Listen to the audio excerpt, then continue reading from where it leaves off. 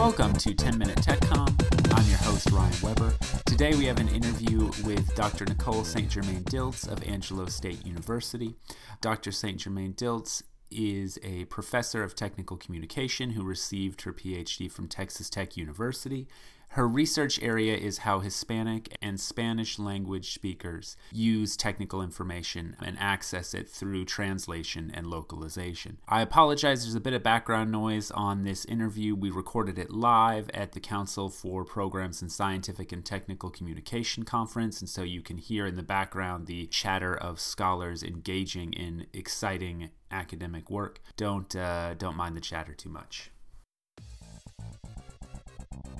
All right, well, welcome to the podcast, Nicole, and I wanted to talk to you about your work in Spanish language-speaking technical communication. And my first question is, your work has documented an English-speaking bias in technical communication. How does that bias manifest, and what are its consequences? Well, how the bias manifests is a lack of translation, first of all. Many companies find that it is just not economically feasible to translate at all, even considering that almost 15% of our population speaks Spanish as their primary language and feels more comfortable speaking Spanish. Now, an additional percentage is bilingual.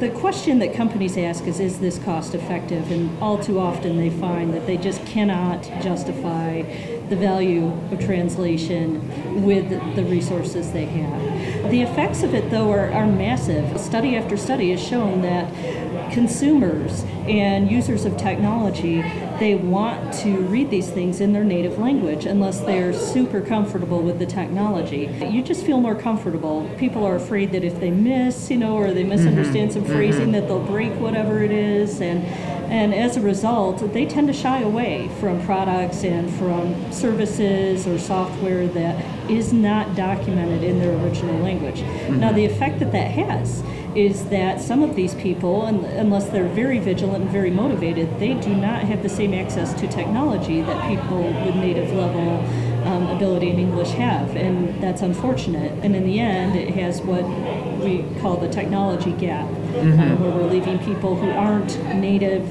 comfortable speakers of English further behind. Right. Well, and I assume on the economic end there are lost sales for companies as well, so that front-end cost may be justified in back-end sales later. Right. And of course, and unfortunately in the U.S. we don't have any sort of advisory board or, anything from the government that says, okay, we do have to include at least these languages because we don't have an official language. A lot of people think our official language is English, but it's not. Right. We don't have one. In the EU, it's different. You have to have at least, I believe, 3 of the member state languages if you want to produce documentation for the EU.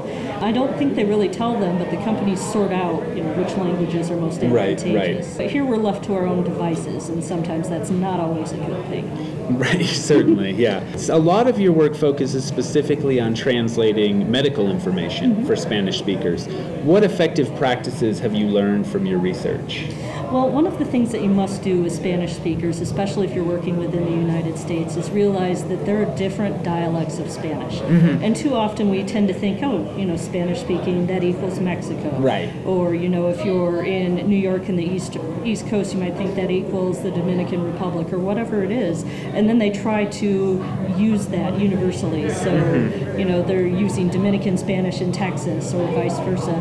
It needs to be more localized than that. And companies really don't like to hear that because it's even more expensive. You have to have a subject matter expert that knows the culture. But culturally, Spanish-speaking countries are very, very diverse. And even in health, when it comes to things like, what is domestic violence?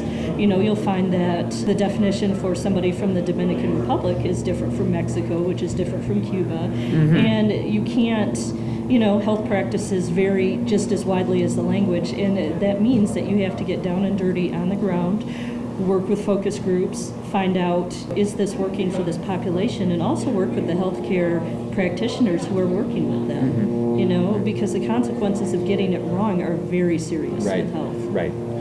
That's really interesting. Your research often references Executive Order 13166. Can you describe what is this executive order and how does it affect the work of technical communicators? Well, the executive order was signed into law by President Clinton in the early 90s. And basically what it says is that if you are receiving federal funding, and most clinics, hospitals are, I mean, if you're accepting Medicaid, Medicare, that's federal funding. Right. You have to provide not only interpretation service, but appropriate translations of key materials. Okay. Now the problem is that the rest it's supervised by the Department of Justice, but it's very loose. Basically, it only comes to their attention if there's a complaint. And a lot of times, some of these people don't feel empowered enough, or they don't know that they can complain, and so that leads to problems. Now, in addition, how people interpret that is rather loose. An interpretation system can be, on the phone, or it can be. I've talked to Spanish speakers who have said, "Yeah, well, I'm from Mexico, and they brought me a Filipina nurse, and I can't understand her. I know she's speaking Spanish, but I don't know what she's saying really." So with the translations end is more where technical communicators step in. We need to, first of all, localize these documents for particular cultures, even people within the U.S., the Spanish speakers, the Vietnamese, the Chinese. And we need to work with translators and hospitals to make sure that those key documents like consent forms, sheets that describe their medication, brochures that show about maybe the procedure they're about to undergo, that all of that is translated and localized. Right. So to reiterate a key theme, it's not enough to translate your documents into Spanish. No. It's that they have to be localized for particular cultures of Spanish speakers. Right, and that's key. You even talking about graphics, the traditions are very different. In the United States, particularly with medical information or highly technical information, we like to use line drawings because we like to strip detail and show this is exactly what's going on. If it's a surgery on your knee, we'll just show a cutout line drawing of the knee. Right. And that doesn't work, especially for Mexican and Tejano or Texas-born Spanish speakers. They like things to be in context. And to them, like a line drawing of your patella is very out of context. What does this mean? And sometimes in my work, people couldn't even identify what they were looking at. Really? That's interesting. Yeah, they said in one instance it was a picture of DNA. The brochure was about birth control and birth defects. No, it was birth defects, and it showed the picture of DNA coming together like a zipper. And it wasn't that people weren't educated. They knew what DNA was, but that iconography was not familiar to them. Right, it wasn't familiar, and they said, well, if we're talking about birth defects, why are we looking at this instead of maybe people going through therapy for birth defects or, things that make sense to me? How does this impact my life? This line drawing does not explain that. Very good. So how can technical communicators better meet the needs of Spanish language speakers and users? Well, for one thing, we have to be advocates. Those of us who are working in localization, especially on the academic side, we have to look for these partnerships with hospitals. And all too often, it's not that health practitioners don't want to help people. It's that they don't know. And they don't know that we're here for them. Right. For example, I work with an obstetrician, and she didn't even know before she met me that people did this. She thought it just got translated, and she said, well, I know we have cultural problems, but I thought, having a Spanish-speaking nurse on staff was good enough, Right. They don't realize that we're there for them as a resource, and we need to make them aware of that. And the more we do, the more visibility we have, and the more likely they are to call on us when they need help. So we can make this better. We can. Are there resources that you would recommend for technical communicators who are struggling with localization or involved in localization that may want some direction?